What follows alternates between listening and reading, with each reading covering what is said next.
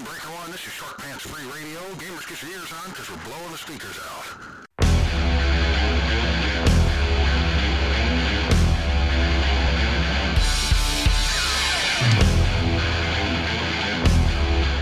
Grimdark Live.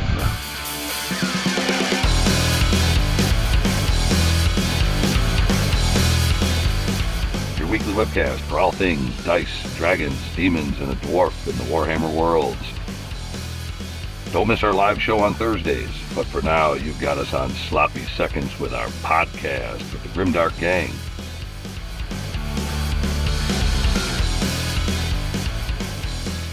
It's time once again for Grimdark Live. Hey, welcome to Grimdark Live, your weekly webcast for all things dice, dragons, demons, and a dwarf in the Warhammer worlds. I'm your host, Patrick, and as always, my co-host, Steve. What do you hear? What do you say, bud? Hey, we have Trog royalty on tonight. You are not kidding, man. You are not kidding. We definitely have Trog royalty. I'm not even sure if he's wearing purple, but I don't think that really matters. I mean, this is who we have, man. We got one of the greatest guys in the community, one of the greatest destruction guys in the community, and I know once we get into it, you guys are going to be really happy to hear everything this guy has to say. So we're really excited to have him on, but I'm going to keep him tucked behind the curtain a little bit longer here to keep the suspense brewing, because we don't want to give the goods away too soon. You know what I mean, Steve? We got to keep this hidden for a little bit longer. The suspense. We're used to hiding things in caves. Well, you know, and other places too. You know, that one thing that stop. What with that lawyer? Did he call you back on that thing? Just wonder. Would you get the show started? All right, we are definitely going. And as always, we got the question of the day and the closing thoughts towards the end of the show. And as a matter of fact, our guest is so awesome that we're going to completely skip the news because nothing else really matters at this point. But we are going to definitely get it rolling.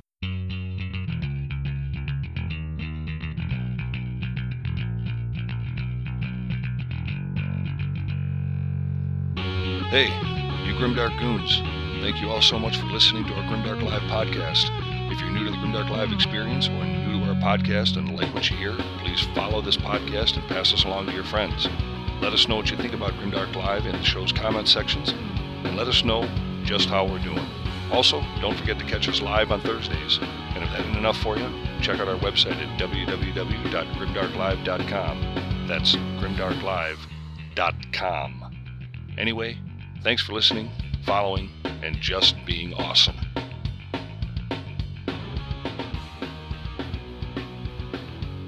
We are definitely going to get it rolling here. So we got a great show, and strap yourselves in, folks. We are going to have a destruction-filled show this evening here on Grimdark Live.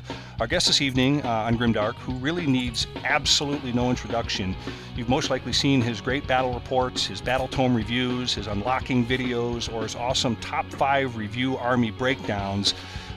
He really is a staple, not only in this global Warhammer community, but in the Destruction Grand Alliance. Tonight on Grimdark Live, we're proud to have Michael from Doom and Darkness on the show. Doom, welcome to the show, buddy. Thank you very much for being with us this evening. G'day, folks, and thanks very much for having me on the show. Oh, you know what? I got to tell you, we are absolutely honored to have you with us. And, you know, honestly, Michael, when I think of ogres or, even, destruction itself, I got to tell you, if it's not Halo Twitch, it's definitely you that I look for direction, advice on the fatties of destruction, especially when it comes to the Ogre Maw tribes. But you also play Gloomspite Gits in Orc Warclans, right? I played Orc Warclans for quite a long time, back when they were just Iron Clans before the Orc Warclans book. And but once I jumped to Ogres, that's where I found a new home for quite some time. And the Gloomspite, well, they were a project that took me 12 months to complete. Ever since the book came out, I knew it was an army I wanted to play. It's just got fantastic versatility and just a whole heap of cool little tricks. So I wanted to jump on it, but it's actually a harder army to collect and paint and get ready if you're starting from scratch. Yeah. I mean, Steve, our big dummy co-host here, he plays Gloomspites or Troggoths, really. Yeah, I play Troggoths exclusively, and that's probably one of the things that introduced me to you, Michael, is that you did an hour-long video review of the Troggoths as an army. Yeah, which I so thought was very compelling. well, the when the Gloomspite Gets a book came out, it was pre-ogre battle tome. There was no news of ogres even being on the horizon, and so the next best thing to ogres, I think, are trolls. So I was like, listen, this is an army that I can just get on board with. The playstyle is going to be very similar to how I've been playing Gutbusters so far, but the rules are just better and the trolls are just better. So cool story, excellent models. The new Rock Troggoths are a fantastic model, and it was easy for me to jump on board trolls. Now, do you prefer the Rock Guts over the Fellwaters? No, I prefer them as a mix, to be honest with you. I think they all have different roles. Rock Guts probably perform better as more of an anvil style unit with the 5+ aftersave. And the Fellwaters, you can take Fellwaters in a larger block, or you can just run them as units of 3s.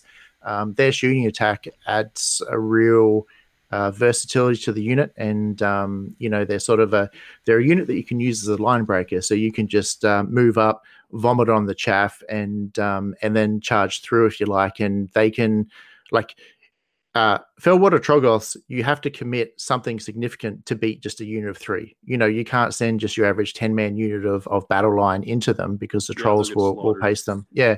So just little units of 3 Fellwaters running around can cause quite a problem for your opponent.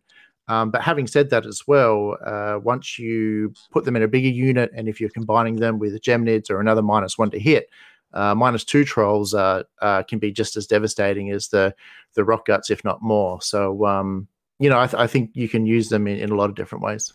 Michael, you are a class act, man. I got to tell you, it would have taken me 6 months to study up on the entire Troggoth line just to have that kind of response. And you rambled that off like I was just telling, like asking you your name. That was amazing, man. Good stuff. No, you're just flattering me. No, I'm serious, man.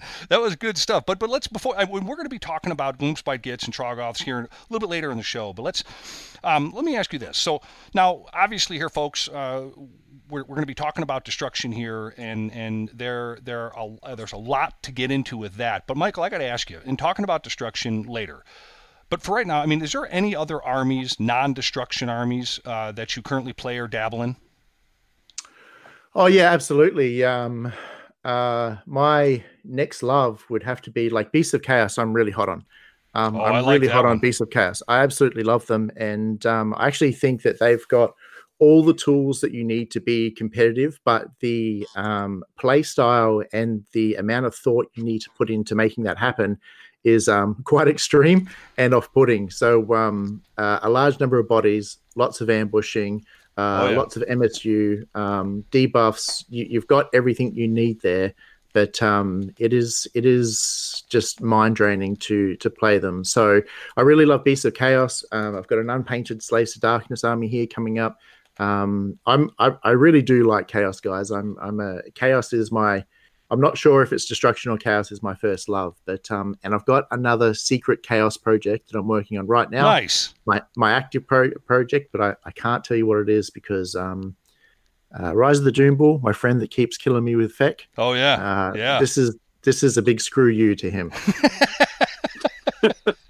Well, I got to tell you, man. You see, Steve, I told you the Beasts of Chaos were pretty good. You got Michael here that's backing me up on that. Well, it's funny. When he was talking about the Beastmen, it sounded like a conversation you and I had about a year ago.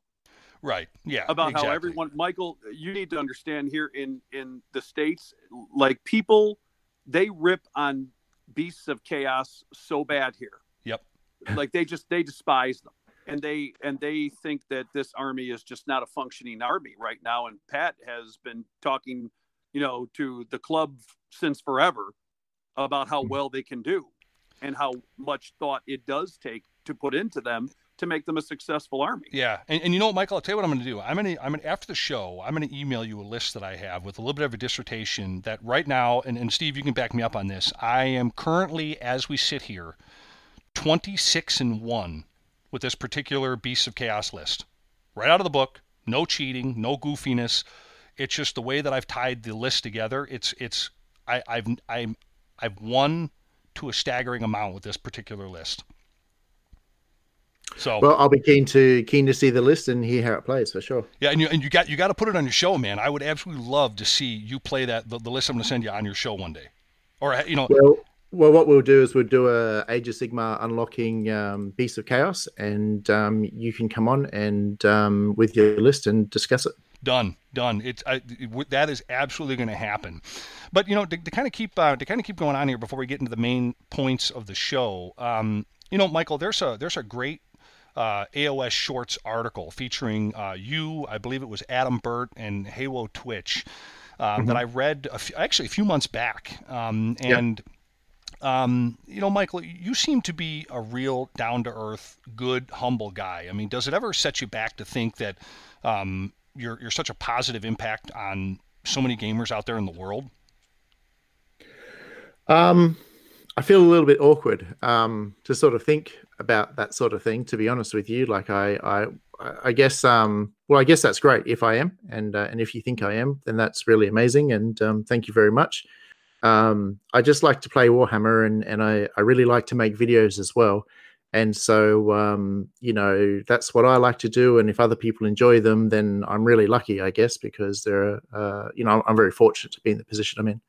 Yeah, and folks, for anybody that wants to see or read that article, I'll post a link for it in the show notes here below, because it really is a fantastic read, and the breakdown that Michael does in the Maw Tribe's book with the other two gentlemen, it really is a great read. And of course, there's a video attached to that article that I recommend highly to everybody. But Michael, what I'd like to do on tonight's show is really build on that awesome article about the Maw Tribe's review, your influence on the hobby, and expand that to the rest of the Destruction Grand Alliance. Okay, let's go. Yeah, and you got, honestly, I'm going to use one of your, I'm going to sound like an idiot here, being an American guy, but I'm going to use one of your Australian phrases here. But you're one of the most active blokes we know in the community. Your battle reports are currently my favorite to watch, and that's really no lie. Truly, they are. But I love the ones with the ogres and the flesh eater courts. I just saw that one. That was good. Oh, did you? Yeah. And there's a lot to like about your specific style of battle reports. And I would have to say that one, there's a real humble element to your reports, and it feels like you're telling a story to the viewers. And two, you keep it interesting with your explanations. And at points throughout the battle report video, when you kind of stop and you explain things like, what happened here, or how did this work out here. And three, most importantly, what I really think is great about what you do is all your YouTube proceeds go to charity. That's really the best part.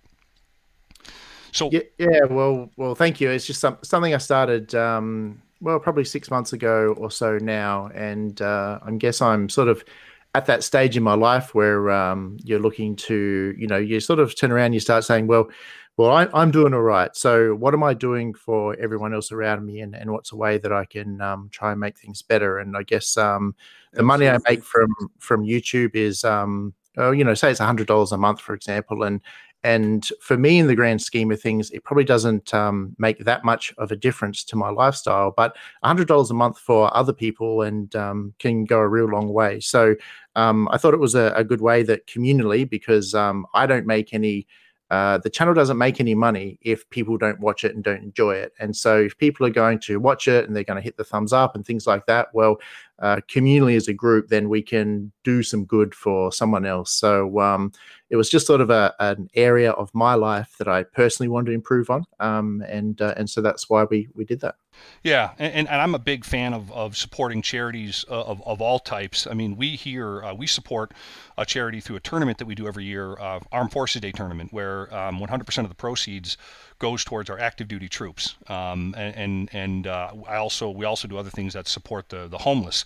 But ironically enough, Michael, Steve, my co-host, he's also into charity. He gives money to the topless. I don't know if we've ever mentioned that to you before. So it's we're all very charitable here on Grimdark Live. Kill the conversation. What are you talking about? I mean, do you want to? Hey, Steve, do you want to name off any of those charities you give to? I mean, not all of them are named charities. Some of them are Ginger, Epiphany, Mercedes. They're not all charity. Michael, if you hang up, no one will hold it against you. No, it's fine. Those people obviously need some money to buy T-shirts and jumpers and things like that. Pat has quite the imagination.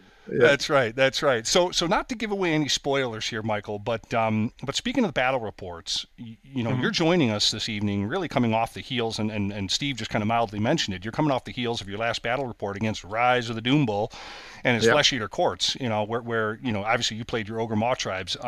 You went back to the basics with that list and ran straight guts against them Flesh Eaters. No spoilers here, but I got to tell you this: I think. Had a couple of dice rolls gone your way heading into the third battle round, it'd have been a totally different game, for sure.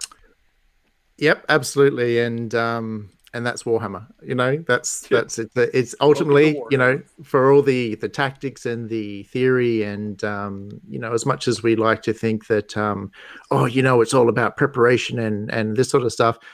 Sometimes the dice rolls really do, impact the game. It's a game of dice, and they have a habit of swinging it. So you can have one critical combat, which will turn the game on a dime. You can have one critical initiative or a critical save, a critical spell, any of those things. If they do or don't go off based off that dice roll, it can change the outcome completely. So that's the exciting thing of Warhammer, and that's what makes it great, I think. Yeah, and that's why here on the show we say, may the dice gods bless you and your sweaty palms. That's that's something we definitely believe in. But folks, head over to Doom and Darkness YouTube page and watch that battle report. No spoilers here anymore on Grimdark Live. We're not going to push that envelope anymore. But I will say this is another great battle report by Doom here. Absolutely. So Doom, just set the table here again, and for all of our listeners that might have joined us a little bit late after the opening, what we're going to do here, I think, if it's okay with everybody else, the basis of the conversation this evening here on Grimdark Live is not to go through and review each faction in the Destruction Grand Alliance down to the minutia detail. You, obviously, Mike, on your own Doom and Darkness show, you've done that well enough and much better than a couple of slugs like Steve and I could ever do, let me just say that. And I think a conversation about the state of the factions and your thoughts and opinions on Destruction and the Grand Alliance itself of Destruction is something folks would actually like to hear about, rather than to drag everybody through the textbook of each army and war scroll. Well, that sounds awesome. Let's kick the tires, light the fires, and crack on. That is the phrase right there, man. You see, Steve, we got to come up with a cool phrase like that.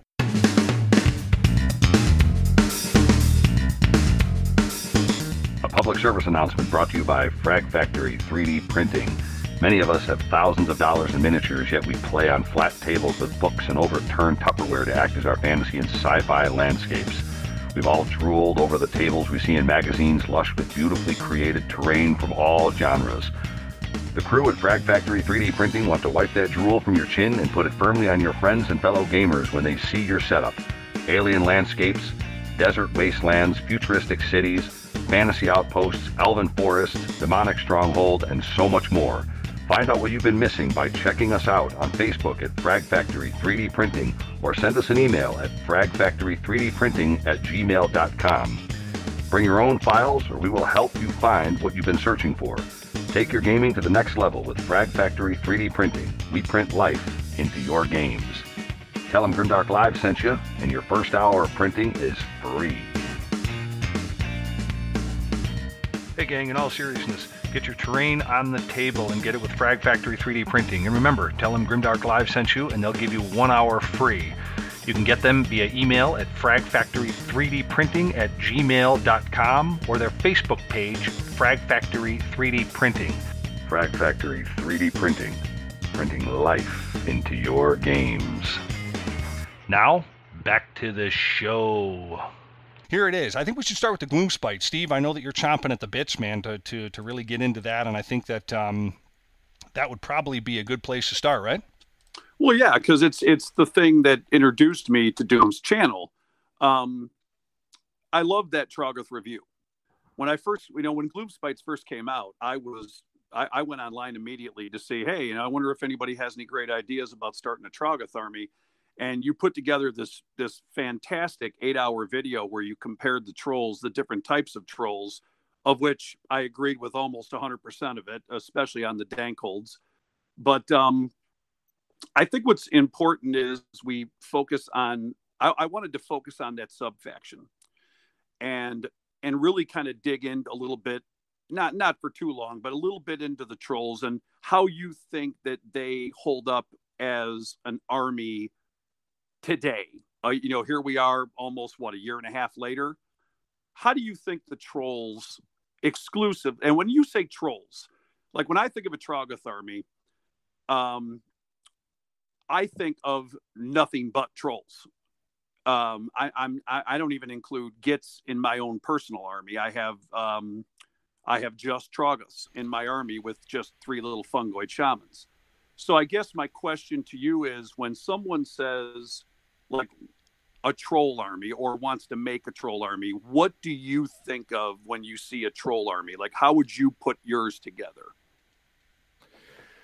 So an all troll army, well, competitively, if I'm going to think about an all troll army from an aspect of, I want to make this army all trolls, take it to a Warhammer tournament and do really well with, my thoughts would be that that's not the right army to do that with. Agreed. The reason being is that the trolls can have high damage, they can hit hard, and they can also have a pretty good anvil there with the rock guts. But if they're just purely trolls alone, then they lack numbers. They don't have the ogre counters 2 rule. They lack chaff and screens, and also aren't competing that heavily on the magic front. So I guess always, if I'm thinking of competitive army, you want to tick multiple of those boxes or overload on one aspect of the game so heavily that your opponent just can't deal with it. And I don't think trolls necessarily do that, but I think you'll probably have more fun playing your troll army than most other people at the tournament, whether you win or lose. And so that's what I would immediately, when I think about a 100% Troggoth army, that's sort of my thoughts on that. But I think you can blend it just a little bit, and all of a sudden it becomes quite a viable army. Yeah, and it goes back to something Pat and I have talked about a lot when we talk about intent. Like, what do you intend to do with this army? I think I agree with you. If you go into playing a Troggoth army, an all Troggoth army, with the intent that you understand that it's going to be a 2-3, 3-2 army, and that you may get lucky with the occasional 4-1. But and I loved one of the things you said in your video. You were very upfront about it, and you said, if you're thinking of taking this, to a grand tournament and winning the world, forget it. It's not going to happen. So I think it's important that playing the sub factions of any book, to tell you the truth, that often it can be a vanity project. In other words, I just love the models. I just love having a Dankhold in my army, even though I know tactically he's probably the worst thing in the world to take. But no, I agree. I agree with you that you have to have that chaff to make it a successful army. And I do think that you can have like majority trolls and screen them with Night Goblin like Stabbas or something, and come up with a very good army. Yep. No, that's how. I mean, that's sort of where I started off as a 100% troll army, and then it's actually the army that I would take to one-day tournaments and local tournaments where I'm playing for fun on my local scene. But I started to think, I said, listen, if I just have 20 grots and fanatics, and then trolls with a 2-inch reach, will I have multiple different layers here of obstacles for my opponent? So the fanatics are the first wave of blocker, and they've also got the ASF. So always strikes first. So straight away you're into that game, and potential for high damage as well. And they can completely offset someone's whole turn. So someone's planning, we're going to charge in here, destroy that unit. Fanatics come out, and now they're just destroying the fanatics. So they're one whole turn behind where they normally want to be. Then after that, once they get into the screen of goblins, they're not only providing the bodies on an objective, but also the numbers to capture the screen for the trolls as well. Well, they go into those, they're automatically -1 to hit. Most of their damage is going to go into that unit of 20, and the trolls have the ability to get drawn into combat and reach over the top and fight as well. And so to break through that mini castle of fanatics, grots, and trolls is almost a 2 to 3 turn process. And the points investment to build that mini castle is quite small. So one unit of 3 Fellwaters, 20 grots, and the Fanatics is actually a mini castle that can even keep something like a Ghoul King on Terrorgeist away for maybe 2 turns, just because of the sequence of how the interactions happen. Sure.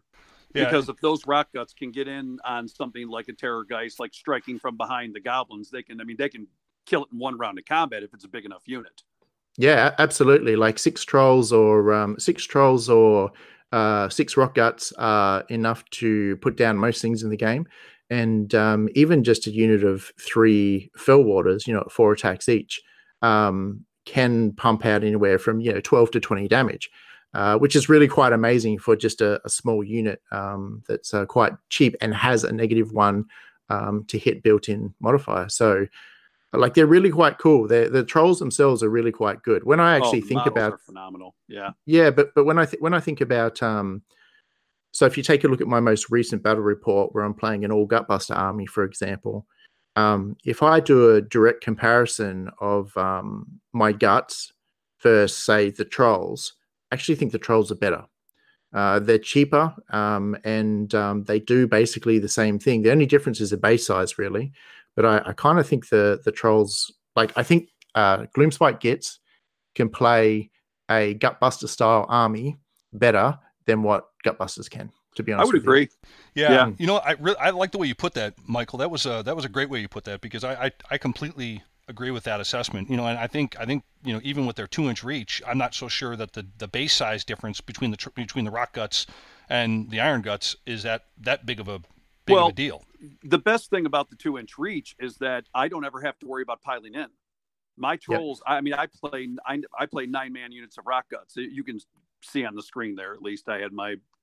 I put it back up there. I snuck one in on you, Steve. I use 9-man units, and they just demolish anything that they hit. That unit, if it strikes first, usually causes anywhere between 24 to 30 wounds. So if I'm screening them with goblins, and like you said, something comes in and slaughters the goblins, those trolls pile in. I don't have to worry about, piling into the side. They can just go straight forward because of that 2-inch reach. And then the 5-up ward save. I mean, I can't even tell you how many times that has saved me in battles. And, I know, Pat, you'll attest to that. Yeah. It's unreal. It's just, they basically have the Daughter of Cain after save anywhere on the table. And that's what I think makes them so valuable. Yep, absolutely. The -2 rend as well is really significant. To have that across your whole army or where you need it on demand is really, really strong. What do you think? What are your thoughts on the Dankhold Troggoth as both? I mean, I know as a model, it's a gorgeous model, but what are your thoughts on it as a unit in the game? Well, full disclosure, I've never actually ran it in the game, but when I look at it on paper, I think it's too expensive for its points. Yep. If I math hammer it and I, work out average damage and things like that, then that's quite low, and it makes me not want to run it. However, the crushing grip is really powerful. It's a really, really powerful tool. In a game, I mean, this was with my Trog boss, but in a game recently, like, he just crushed a Yeti out of the line, and then the other half had to get taken away because of battle shock. Yep. And that's truly their best ability. Yeah, really, really good. But I think the spike damage on them can be really good. Like, you just have to understand going into it that you're not playing this unit to get average of 7 damage per round out of it. You're going into it really hoping for that crush and grip, and also hoping that you get that spike damage, and just got to make sure you're not disappointed when he does very little damage, because that's the very nature of the unit. So I've been looking at them more and more. I've even been looking at them as an ally for my Gutbusters. There's been several times where I've wanted to put something like a giant into my army, and the Dankhold is better, but he's just still a little bit too high, I think. What do you think he should be point costed at? I would say, 160? Or even lower, do you think? Because I totally agree with you. He is not worth the two. I mean, I take him because I just love the model and I have to have him in an all-troll army just, you know, for the goof. But I don't think he's worth 200 points. I floated between 140, 160. What are your thoughts on that? Well, his nearest comparison model has to be the Algazler Gargant, who's currently 160. Okay. And so I would probably want to see him around 160. You could go to 120, 160. I mean, 160 is far more attractive. But I would possibly run him at 180. 160, I would be like trying to fit one in wherever I could.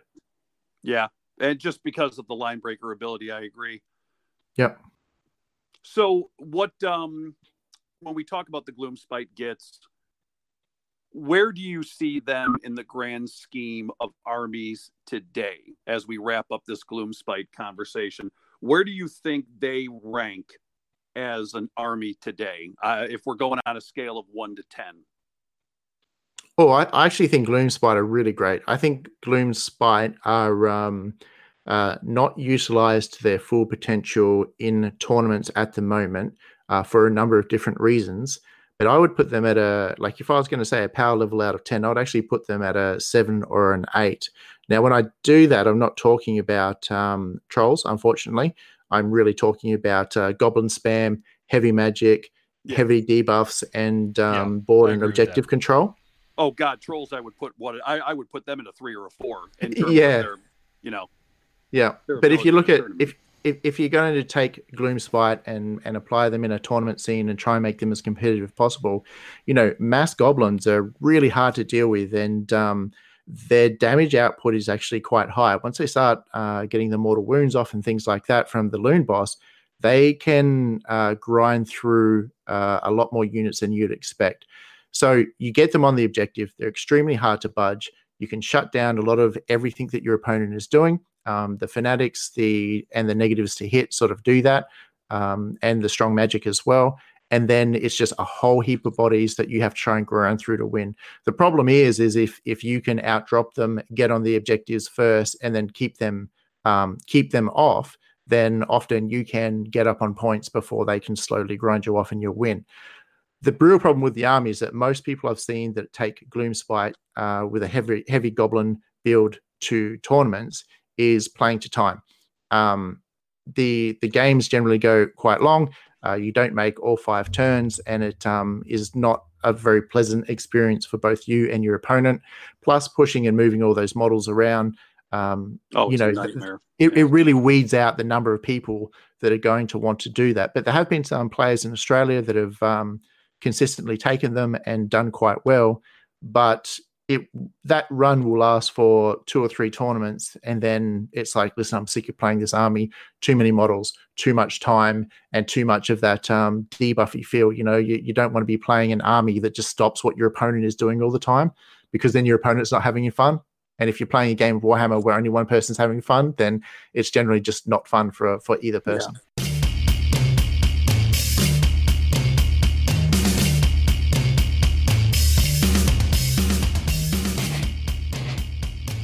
Hey gang, I wanted to take a break in today's show to introduce one of our sponsors and a great store for all of your hobby needs. That's GameStorm Gaming in Lamont, Illinois. Open 7 days a week, 12 to 12. GameStorm Gaming has got you covered for all of your hobby and gaming needs. They got Magic the Gathering, War Machine, X-Wing, Game of Thrones, Force of Will card game, PC gaming and repair, Warhammer 40K, and Age of Sigmar, and a ton more. Grab paints, brushes, cases, dice, and a lot more at GameStorm Gaming in Lamont, Illinois. Stop in and see John and the gang there at GameStorm Gaming, located at 1243 State Street, Lamont, Illinois, or check them out on their website at GameStormGaming.com. Again, that's www.GameStormGaming.com. They also stay open past midnight for special cases and events, so get over there and get your nerd on with GameStorm Gaming. 1243 State Street, Lamont, Illinois, 630-243-9330. Again, that's GameStorm Gaming, 1243 State Street, Lamont, Illinois. GameStorm Gaming is a proud sponsor of Grimdark Live. We hope to see you there. Before we move on to the War Clans, let me just kind of sum up my thought real quick on the Gloomspite, because Michael, I'd like to hear, if you think I'm right on that or if I'm way off base, and then kind of tie together what I listened to both of you guys talk about. To me, the Gits, if I can still call them that, the Gloomspite army, are made up of so many different units that there's possibly, or I should say a possibility really, of only collecting Gloomspite Gits that can make what feels to be 3 to 4 different armies. Just a mix of a bunch of different stuff, because we didn't even bring up the squigs or the spiders. You can run spiders, like the spider army, squig army, troll army, goblin army, or 3 different armies. Versatile. Yeah, 3 different types of army that are any mixture of those. Yeah. So yeah, I would agree. And the nice thing about the Gloomspites too is that if you get bored with one of the factions, you can always go to one of the others. Pat and I have talked about this probably a million times, that you can't get bored with Gloomspites. No. If you're tired of the goblins, go to the spiders, or go to the trolls, or go to the squigs. I mean, there's so many ways you can play that army that you could literally spend 2 to 3 years building and playing the different factions in that book. Yep, yeah, completely. Yeah, and I think because of all the options, it's really hard to say that the Gloomspite Gits are this or that as far as an army. Oh, no. I mean, you've got access to massive amounts of buffs and debuffs, 2+ attack and stacking, -1 to hit on your opponent, all these different abilities and buffs. They're a darn good magic type army. I mean, access to 2 lores, faction, Fungoid cave shamans. malign phenomenal. sorcery, endless spells. I mean, yeah, and I would have to say, going back to that, the Fungoid cave shaman is probably in the top 3 best mages in the game, and with them in your army, you have a 4+ chance of gaining an extra command point. So that's why I take them. I mean, Michael, do you run the Fungoids? Yep, absolutely. I run 2 of those. Okay, yeah. Yeah, they're definitely a must-have. As a matter of fact, I'm allying them in one of my Gutbuster and one of my Mawtribe builds. So, yeah, I'm the same. I've my Stonehorn build. I've made some changes and I've got a Fungoid in there now. Okay. All right. Well, good stuff. Anything to talk about for the Gloomspites, or are we ready to move on to the next army here in our destruction topic, which is the Orc War Clans? Yeah, let's talk some orcs. All right. Yep. So here it is. We got the orcs. So I guess this is Steve. This is really kind of still your realm here, buddy. And obviously, Michael, you guys know how. I just know how to play against orcs. If you want to know the truth. Yeah, I mean, the orcs are just an absolutely phenomenal army, and I think that the new book just made them better. But what's so funny is, and I know it's kind of going off topic a little bit, but what happened to Drakfoot? Everyone was so terrified of this Drakfoot army, and now I don't see a single person playing them.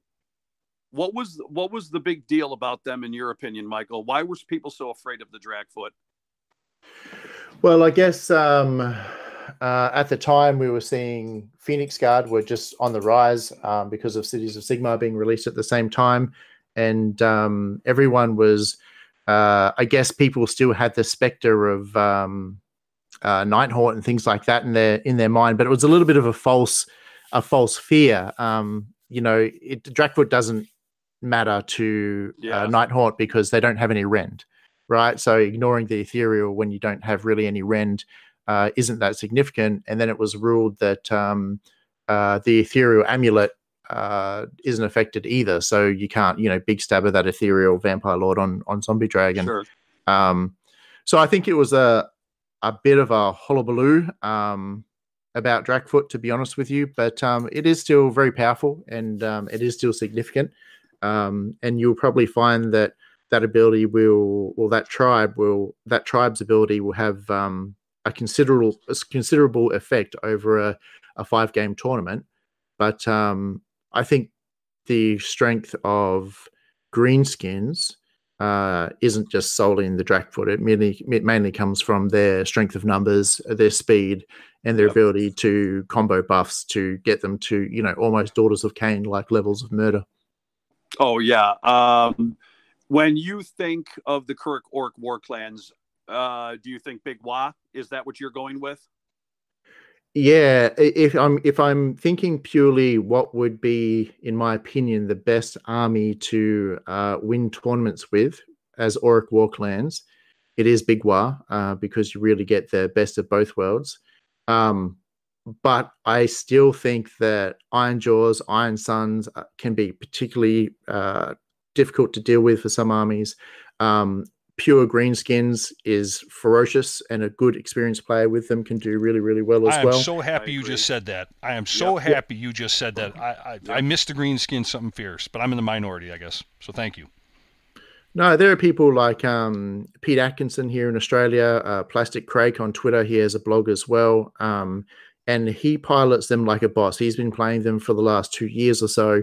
And it's really just about understanding your ranges and how far your units can go, and which round you need to be stacking your buffs onto which unit. And wow, he has absolutely pulverized my Skaven before. Yeah, he'll regularly go take that army and go 4-1 at a tournament. Like if I see him taking that army at a tournament, I just go 4-1 straight away. Pure greenskins. Pure greenskins. Yep. Wow. Stephen, I don't mean to cut in here, but I want to kind of back something up real quick because maybe I'm going to sound like an ignorant cuss, but Michael, I'd like to have you tell me if I'm out of my mind or not, and Steve do the same, I guess. But I want to go back to the Big Wa as far as a competitive build. And this got me thinking, Steve, when I heard you ask Michael this. The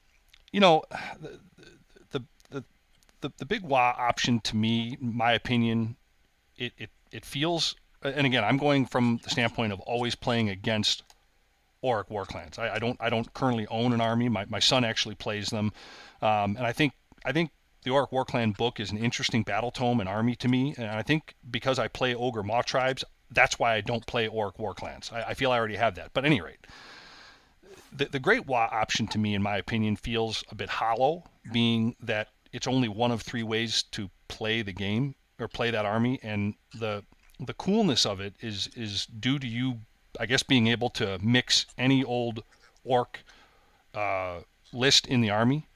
It also, to me, it lacks, what am I trying to say here? It lacks a bit of an identity, having no command traits or relics of its own.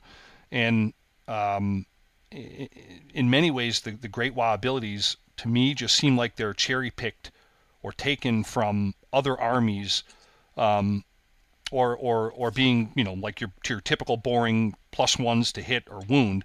It's still an efficient choice for those who don't want to pick just one type of orc, I guess, overall. Like if you want to play, can you play greenskins, just your regular greenskins with the bone splitters and the iron jaws? I'm not even sure. But at any rate, that's my 2 cents. I mean, am I out of line, Doom, by saying that?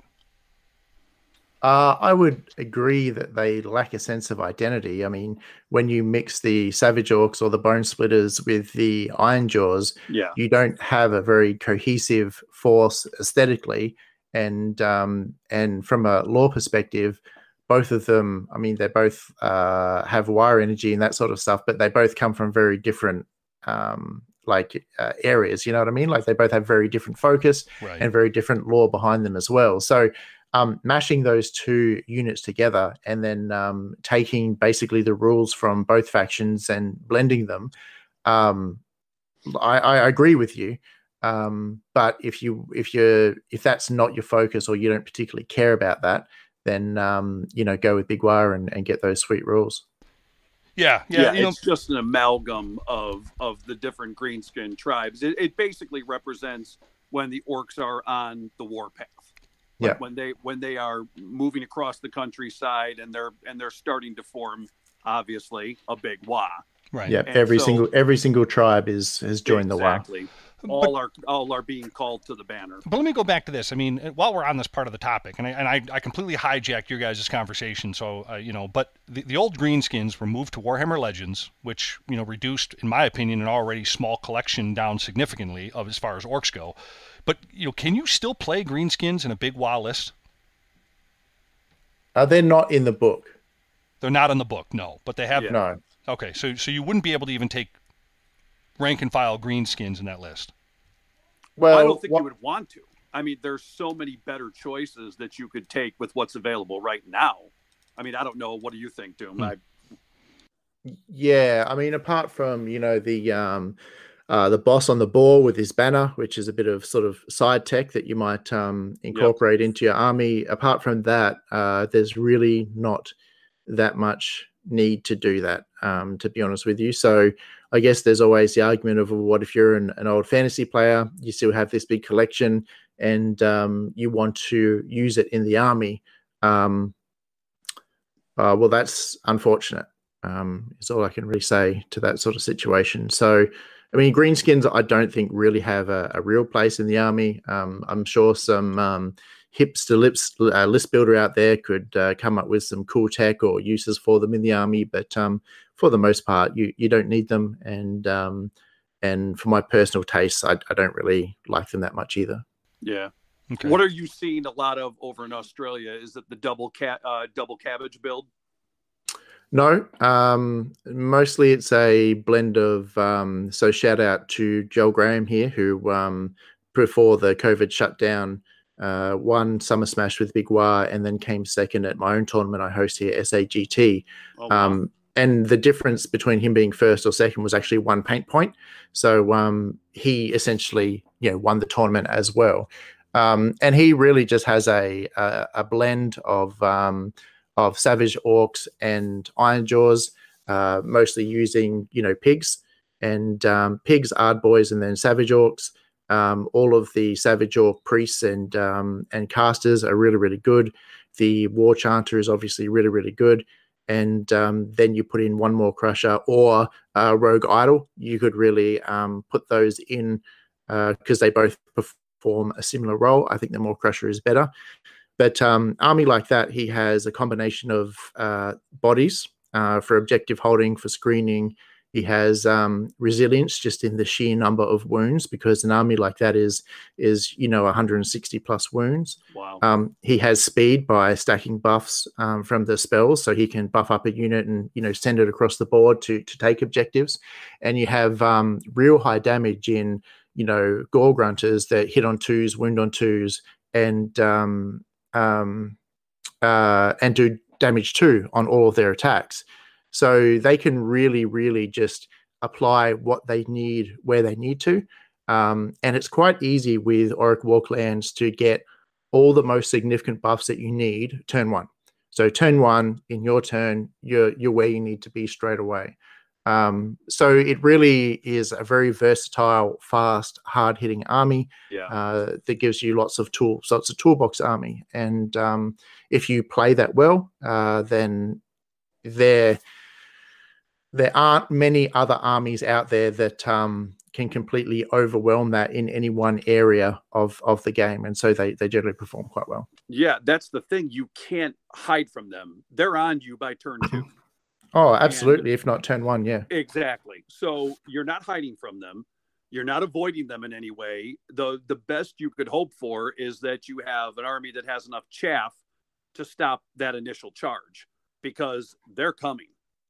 And I think that's what's so significant about the Orcs is that, for an army that in the past used to be a relatively slow army, now they're on you by turn 1 or turn 2, and 9 times out of 10, you're finished if you don't have a good game plan. Yeah, one of the key things is the ability to move the buffs around to the different units as you need them, combined with the Auric Warclands natural buffs across the whole army. So if I look at my Moor tribes, for example, and I'm fighting, let's say, the Flesh Eater Courts, I look at it and I say, in order for me to kill that Terrorgeist, I have to charge it with my one big unit, right? My big killer unit, my big hammer that I've got, that I've built into my army. I have to get that charge because nothing else in my army can kill it. With Auric Walklands, you look at the matchup, you say, I know his Terrorgeist is going to kill this unit, but in the next turn, I can switch all my buffs to this other unit and it becomes equally as killy, and off it goes.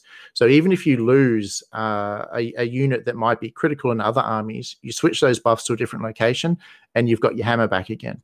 So that's one of the fantastic things about Auric Warclands is in that trade-off of I lose a unit, you lose a unit. If you lose a critical piece, if I lose a critical piece, I can replace it. If you lose a critical piece, well, your hammer's gone for the rest of the game. Yep. So, that's one of the cool things they do really well. Where do you think they stack up in the current schedule or in the current lineup of armies? A solid I think- 8 or 9.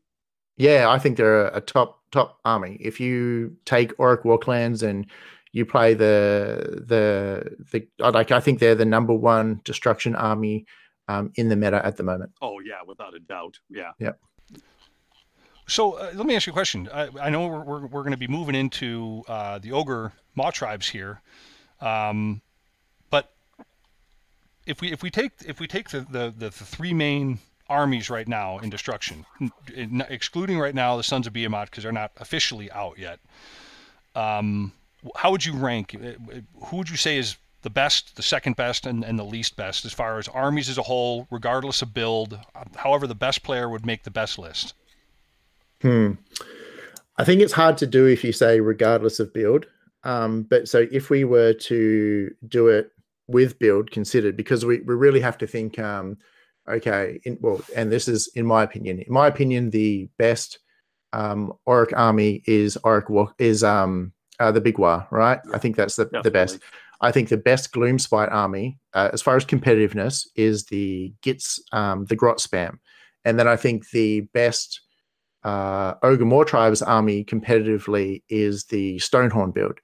And so if I take those three best builds, well, in my opinion, those three best builds, and I then rank them, I think it's going to be Auric Warclans, probably Gloomspite, and then Stonehorns. Yep, I would agree. Gotcha. Yep. Well, here in a little bit, I'm going to have to. We're going to get into this, but I got a Nobbler army. I'm going to explain to you. That's I run. Please don't. No. This is a good one. And Doom, don't listen to Steve. He's been drinking. He doesn't know what he's talking about. I run 300 Nobblers. Okay, you're a madman. Not joking, by the way. So we'll get into that beautiful thing. Yeah. Nobblers are the greatest unit in the game, in my opinion.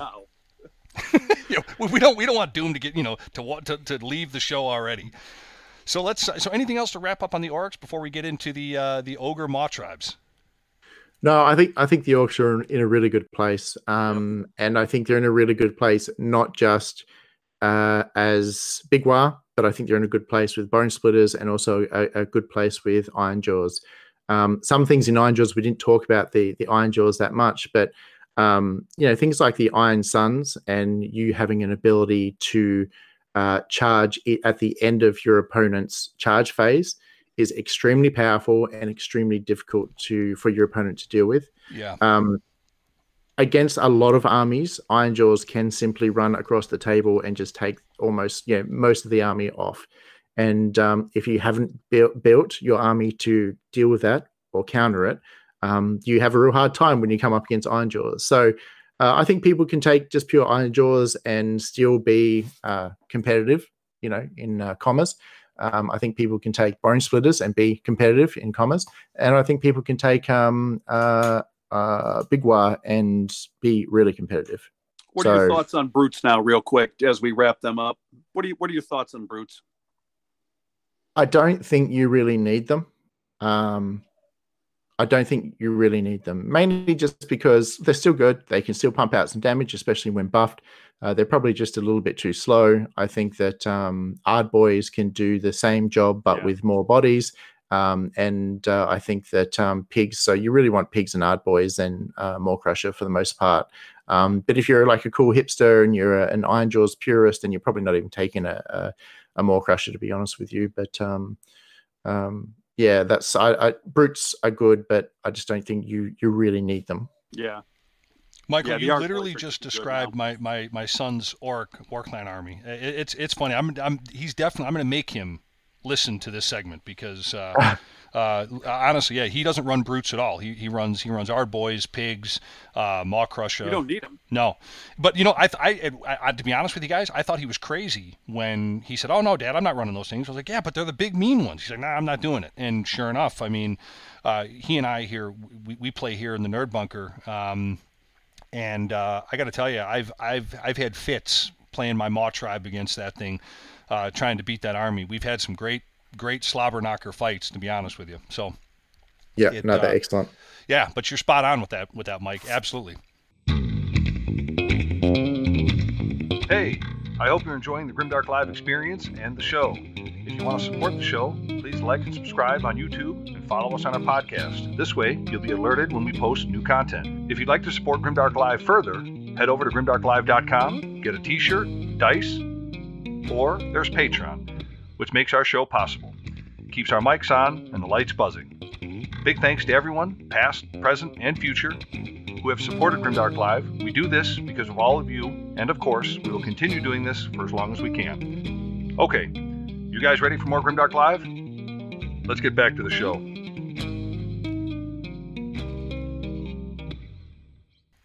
So, all right, let's move on here to the Ogre Maw Tribes. Now, this obviously, Mike, this is going to be like a walk in the park for you, man. This will be like nothing for you to talk about these guys.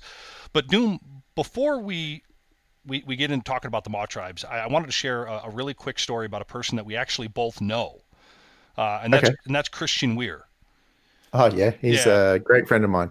Well, I got to tell you, I know that he was on your one of your battle reports, I believe, about a year ago, and he was playing his Phoenix Temple list at that time. And Christian is one of the nicest guys I know. Yep. He's the definition of a good guy and a heck of a gamer, honestly. I met Christian probably 3 years ago now, and we've been at a lot of tournaments together, and whenever we see each other, we're always, laughing and carrying on, and he's a really good guy. But the story relates to actually my return to Ogres. Okay. You see, Christian and I, we were at a store event, I believe it was in the summer of 2018, and I was talking about how I wish I had kept my Ogres. I had sold them all at that time, and I stated that I had intended on repurchasing Ogres in the near future. And the tournament, it went on. It was a 1-day, 3-game team tournament, and at the end of the tournament, Christian gave me for free his Ogres, and he said, "Here, now you don't have to worry about buying them anymore, mate. Go ahead and get going with them." And that absolutely bowled me over. It was 1,000 points of Ogres because it was a team tournament. Everyone was playing 1,000 points apiece, and I've never forgotten that, and have been friends with him since. Great guy, Christian. If you're listening, thanks for being one of the best, bud. Honestly, so I wanted to share that with you as somebody that we both know. Yeah, Christian is one of the most genuine and kindest souls that I've ever met. And I have a real special place in my life, in my Warhammer sort of scene for Christian. Like, I cannot stress how much I love that man. So, no, he's a really good person. And if you know him and have him in your life, then I think you're blessed. I completely, absolutely agree. So good stuff, man, and so let's get rolling on with the Ogre Maw Tribe. But Christian, great guy. And Doom, I'm going to say it to you like this. Before the Battle Tome Ogres came out, they were more of an outlier army, especially the Gutbusters, because we already had Beastclaw Raiders already. We had that Battle Tome, and that was actually my deep dive back into Ogres, if you will, were the Beastclaw Raiders. I mean, I love anything that's a big stompy monster, big stompy robot. I don't really play 40K, but I own and I'm going to say realistic number. I think I own 26 Imperial Knights. Long story about how that happened, but big stompy robots. I really love the big stompy Thunder Tusks and Stonehorns. The army really only saw one new model for the release when the Maw Tribe book came out, not counting the terrain piece, which, while not unusual, wasn't to me wasn't terribly encouraging at that time, because of course I'm mostly a Beastclaw Raiders player at this point, although I am currently building up my Gutbuster force. As a matter of fact, this is one of my I don't know if you can see it on the screen or not, but this is one of my builds of one of my armies that I have up here now. It's a 2,000 point Beastclaw Raider list. It's been pretty good to me. Of course, that's a good build. I can see it. I know exactly what it is, and it's a good army. Yeah, and you know what I will say about this, and one of the things I learned from playing Beasts of Chaos is when you play Ogre Maw Tribe, let's just say, or specifically Beastclaw Raiders, they're a very unforgiving army. You make a mistake with that army, you're going to pay for it 2 or 3 times over. And you know how it goes. Like Stormcast, you can make a few mistakes and you can recover fairly easily. With these guys here, though, you pay for everything, low model count and everything that works against you. And at first, I was presented with when I was first presented with the Maw tribes as a new army, I fell into the trap of immediately being discontented with them. As a matter of fact, Haywo did a Battle Tome review at the time. He was real salty about the army, and you always had a real positive spin on it. And I wish I would have listened to you earlier on. And I'm not saying that what Haywo said was wrong, because he's a brilliant guy himself. But he was salty about the army and the many disconnects that really are still there in the Battle Tome. But I think almost like, Doom, if you were to combine gaming and bitching in a bottle and sell it, you'd be a millionaire. So it's easy to complain about anything. But I do think there's a lot of disconnects in the Battle Tome. Like, for instance, Beastclaw Raiders get a Maw pot that they very rarely will ever use, because you're generally not going to have your hero within 6 inches of it. So there are some things that I think come around as some disconnects if you're not careful with the army. But you've seemed to have gotten the recipe down where you've had a good amount of success with them. I mean, what are some of the things, if you were to describe your experiences with the Ogre Maw tribes to anybody, new player, old player, I mean, what would be your secret sauce, how you approach the army? Well, I always say with ogres, you play the army if you enjoy seeing big things happen on the tabletop. So if you want to see a relatively small unit go attack your enemy and do a big amount of damage, you want to watch things explode, then ogres are good for you. And if that's the thing you get out of playing Warhammer the most, you enjoy the experience of different things occurring on the tabletop, then ogres, win or lose, are really, really good for that, right? Because the Stonehorns, they do charge across the table, and, well, they don't always do a lot of damage, but when they do a ton of damage. They do. And you feel awesome. Or when your big unit of Iron Guts just absolutely chop a Terrorgeist or something like that to pieces, you're like, wow, that was great. They just cut the dragon apart. Yeah, damage 3, watch these dice explode. And so if that's the aspect of Warhammer, and it's important that people look inwards on themselves as to why they play Warhammer and what actual aspect, when they're playing the game with your opponent, what part of the game am I enjoying the most? Because is it really the banter with me and my opponent, and I'm just playing, and the social aspect is the biggest thing?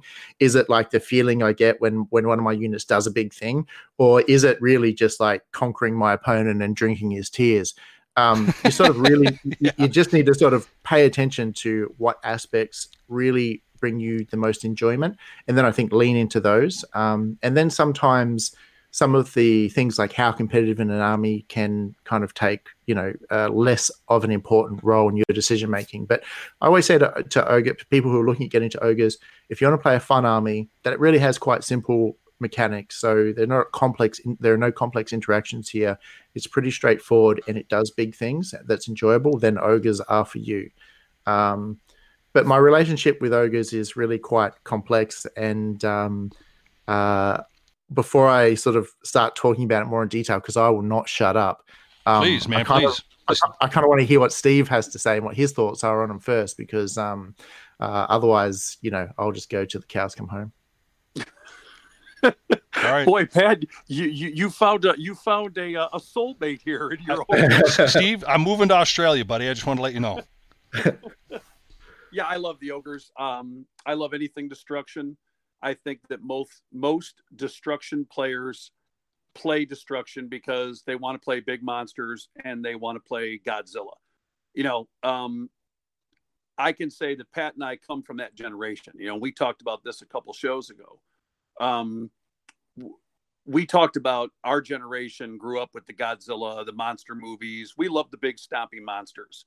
And so I think that ogres are the perfect army for that type of player.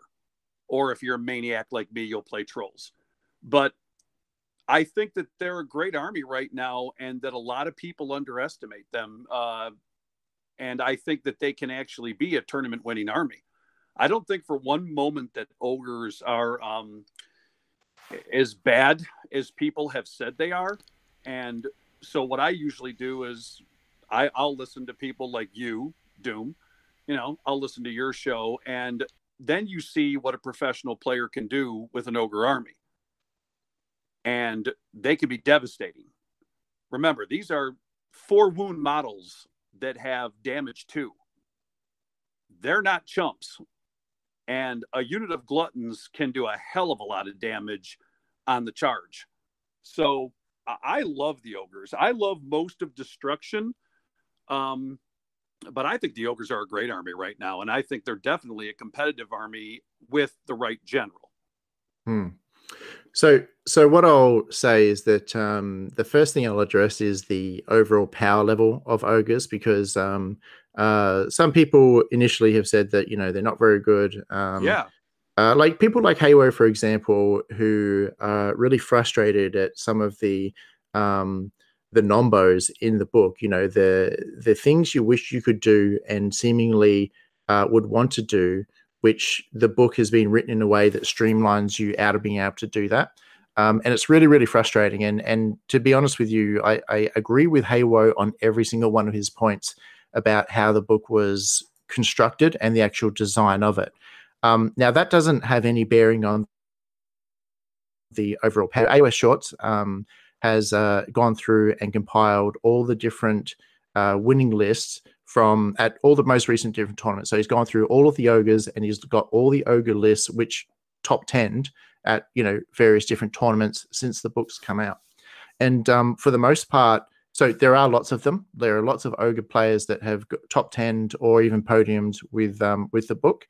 And more of them are a Stonehorn build, Boulderhead, than a ogre Bloodgullet army, but they're the 2 combinations that we see rising to the top so far. Yeah. So Stonehorn, and I see you run a lot of Boulderhead and Bloodgullet in all of your battle reports. That seems to be your go-to. And of course, I agree with you. I love the army that he played against the Flesh Eater Corps. You actually didn't have a tribe in that list, though, right? Yeah, that was Bloodgullet. That's a Bloodgullet army. Oh, okay. In the most recent, army. I loved it. So that was Bloodgullet, the one in the most recent battle report against Flesh Eaters, right? Yeah, that's right. Yeah. Okay.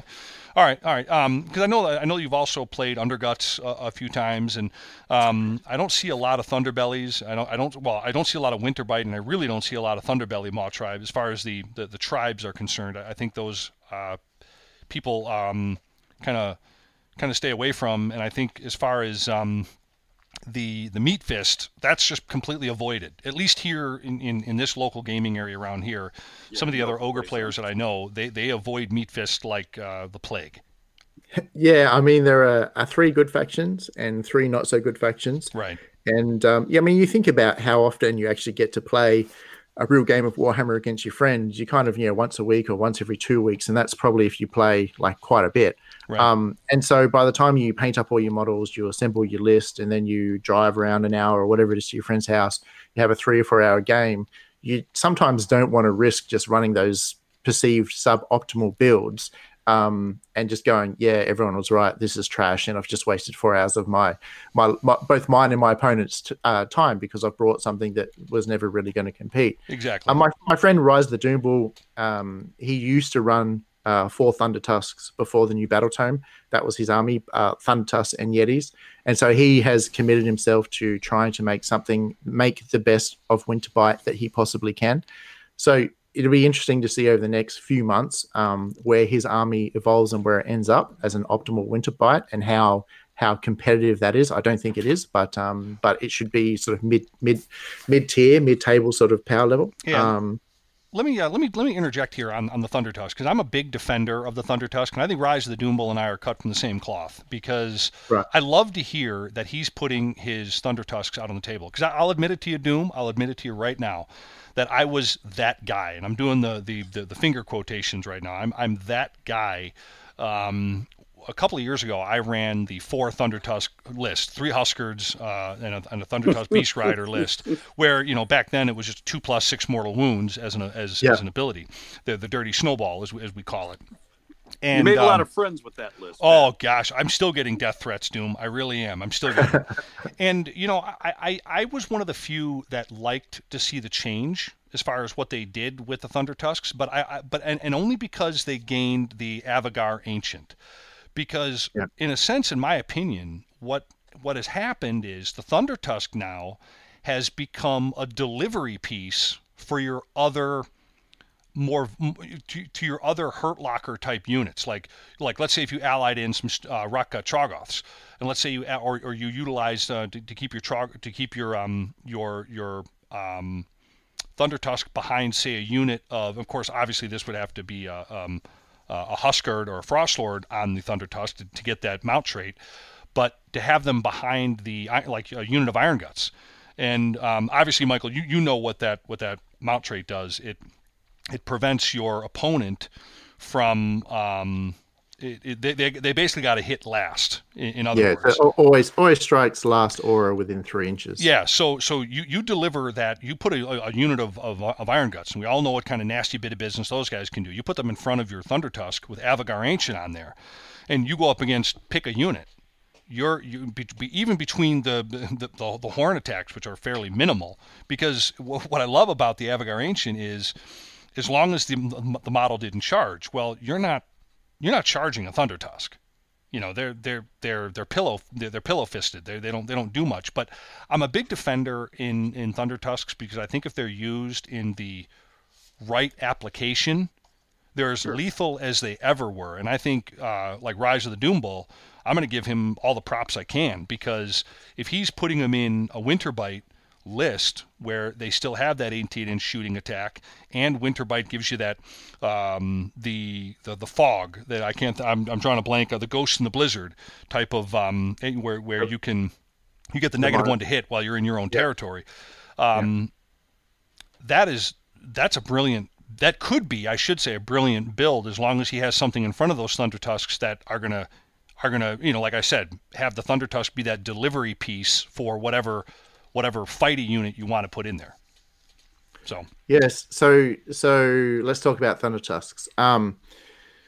I am beginning to believe that there is a real role for Thunder Tusks in a lot of different armies. And if you have a look at the army that I ran against the Slaanesh player, which is Skull Battalion with the cats for both screens and objective grabbers, and then Stonehorns for the power punch, always in that style army, I need a unit to keep back to hold my home objective.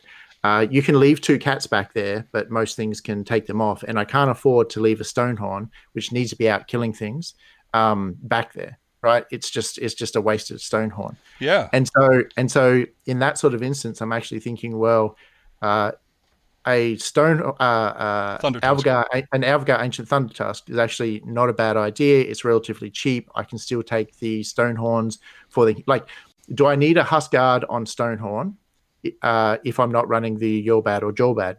No, I don't. Right? No, you don't. But if I've got the points for him, I may as well replace him with a Thunder Tusk. He's my keep back. It gives me some shooting.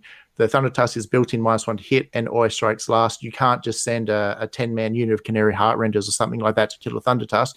The Thunder Tusk still win that fight every single time. And so I'm starting to think, okay, there's a role there for them as well. And in fact, that list that I played against that Slaanesh army is probably my preferred Stonehorn build at the moment. And I've taken that Huskard out and put in the what do you call it, Thunder Tusk. Yeah.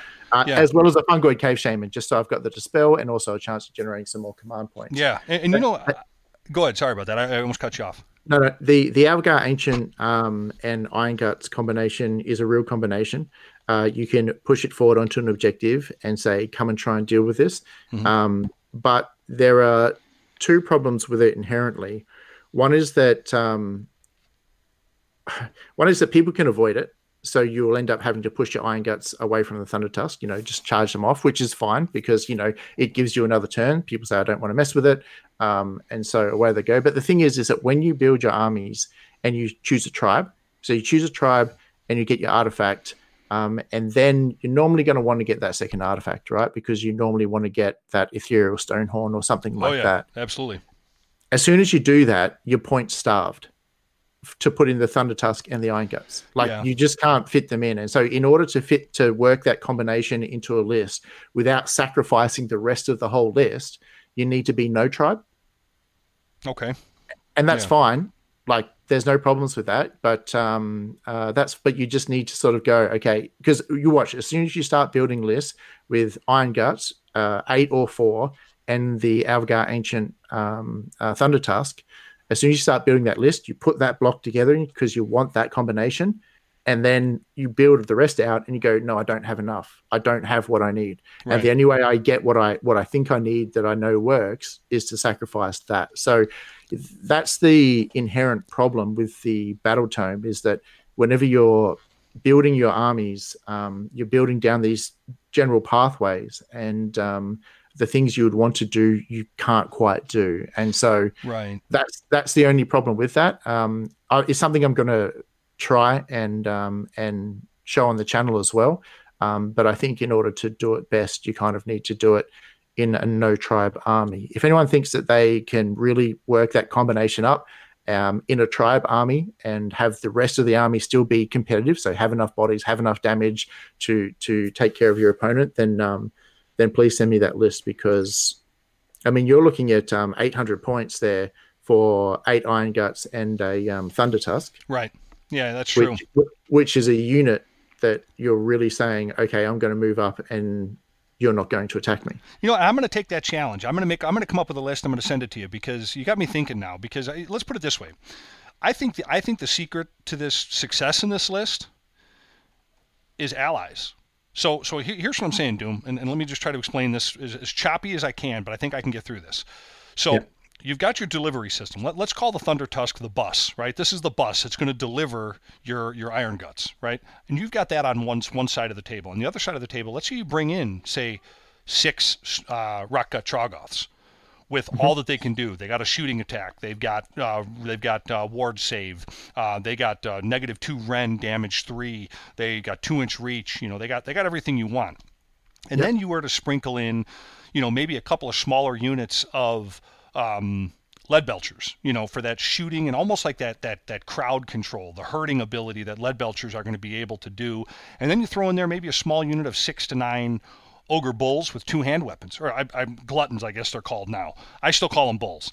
And I think if you were to build that list somewhere in with that type of combination, you could, I think you could have a real winner on your hands with something like that. Of course, again, being that it's ogres, you'd have to really be on your game, because I still believe, as much as I love the Maw tribes, in my opinion, they're my favorite destruction army, probably my favorite army next to my Beasts of Chaos. But they are very unforgiving, and you pay for every mistake tenfold, it seems, at least in my opinion, with that. Yeah, so I like that army that you just explained works perfectly in a no tribe. One problem you often have is with your battle line selection. And so, because depending on your general, you know, which BCR are either battle line or which ogres are, and if it's lead belchers, then you need to up them to a unit of 4, which you really don't want to be taking multiple units of 4 lead belchers. But an army like that can completely work.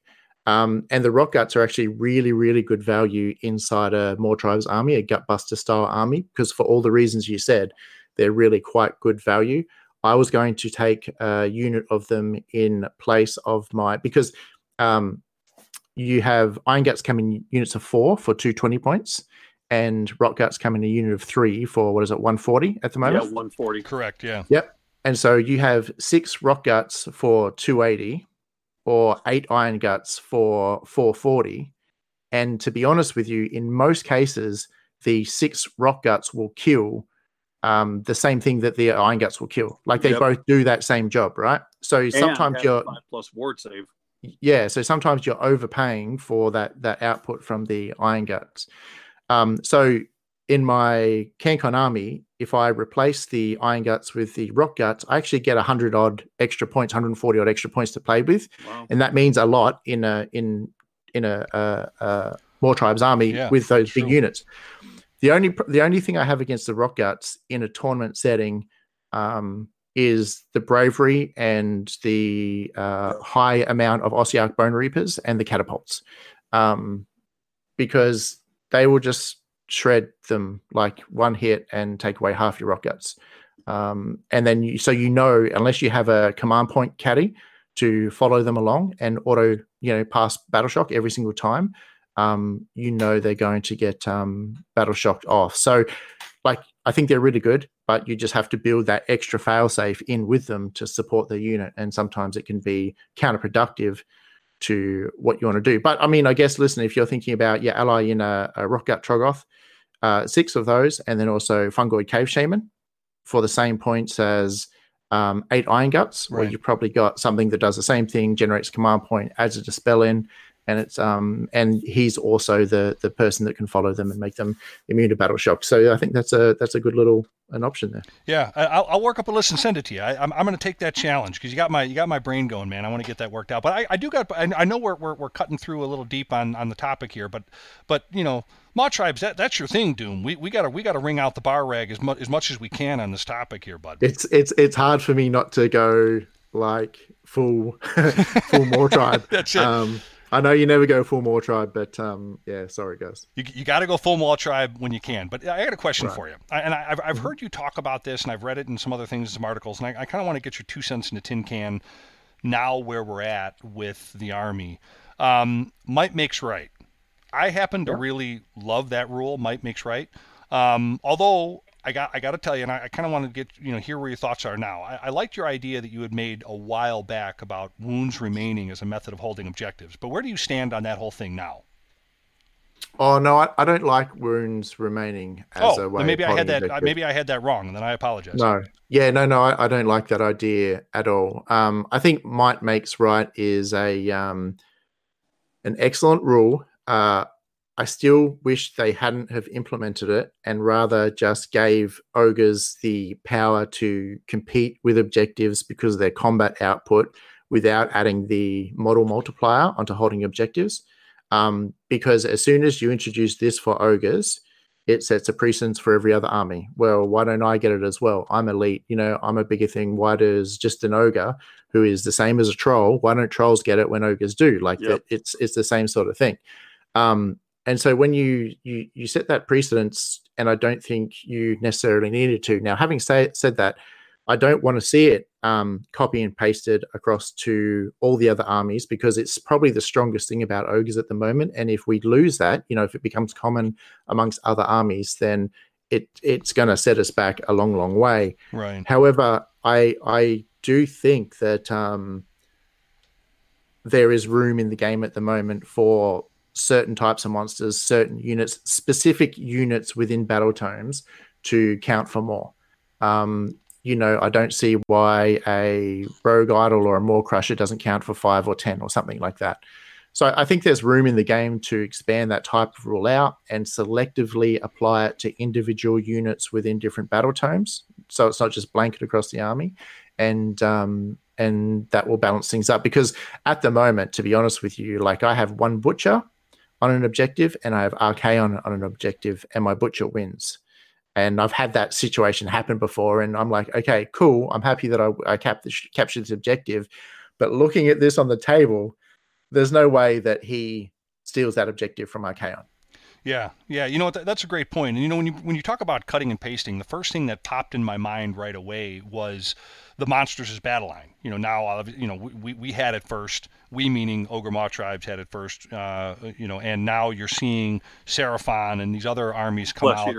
Flesh Eater Courts as with Monsters' battle line, and it's interesting that you brought that up because how do you feel about other armies essentially getting that can obviously unless we're going to take like some lunatic like myself, 300 Nobblers in an army, they're generally going to outfield us as far as models on the table, model count. So how do you feel about other armies, as you put it, copy and pasting the Monsters' battle line type thing? I don't mind that at all, to be honest with you. I generally love looking at a table and seeing 5 big monsters on it. Like, I think that's really, really cool. Yep. And so I think more people should be able to play with that type of army. If I look at Skaven, for example, I have played Skaven in the past, but when I look at that army, I go, ugh. I've no desire to buy and collect that army, even though I love it, and just simply because of the model count, and I don't want to play that sort of Warhammer. But if I have an option where I can buy into an army and I only need to run 6 models, well, I'm probably going to buy into that army. So if it gives more ways for different people to play the armies that they like, that they normally wouldn't be attracted to, then I think that's a good thing.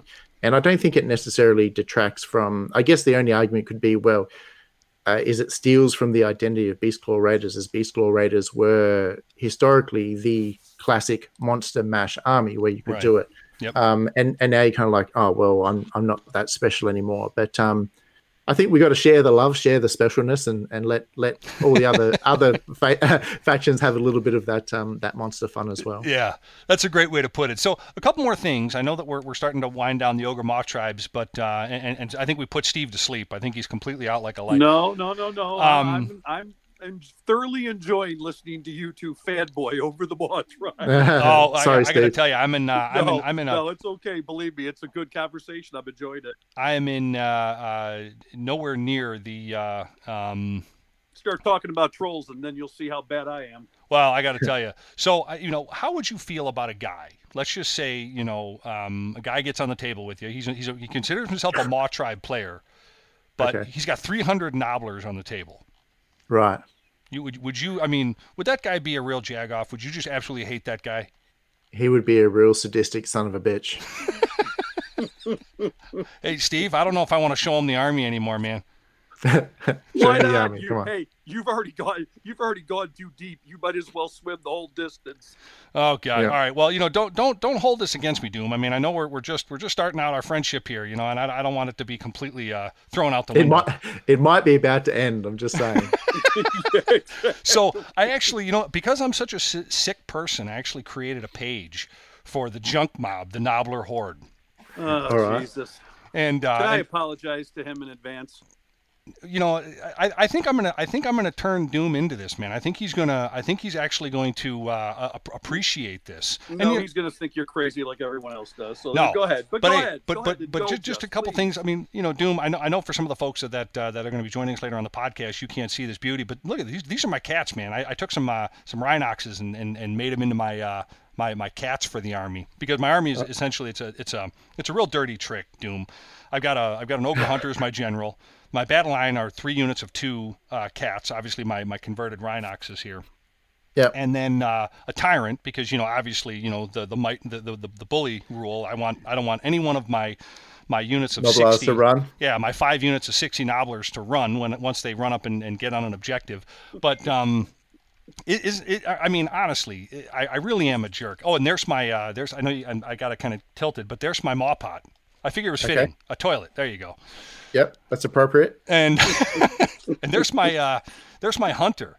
I kind of so I basically, it's a bunch of nobblers that stole the Mornfang, that have a bunch of spears. I did some crafty work and put some spears on them from some of the old Gits, the Git mob. Yeah. And he plays this with no shame. That's true. I really do. But I wanted to show you here's the army on the table. Now this, I forget what this was, but this is what my 300 nobblers look like in a particular scenario at the beginning of a game.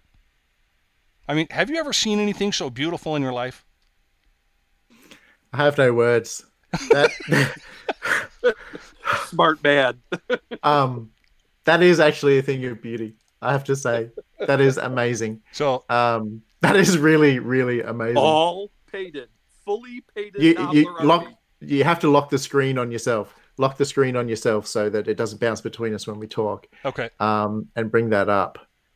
All yeah, right, that is really something special. Do you have any scrap launchers in that army?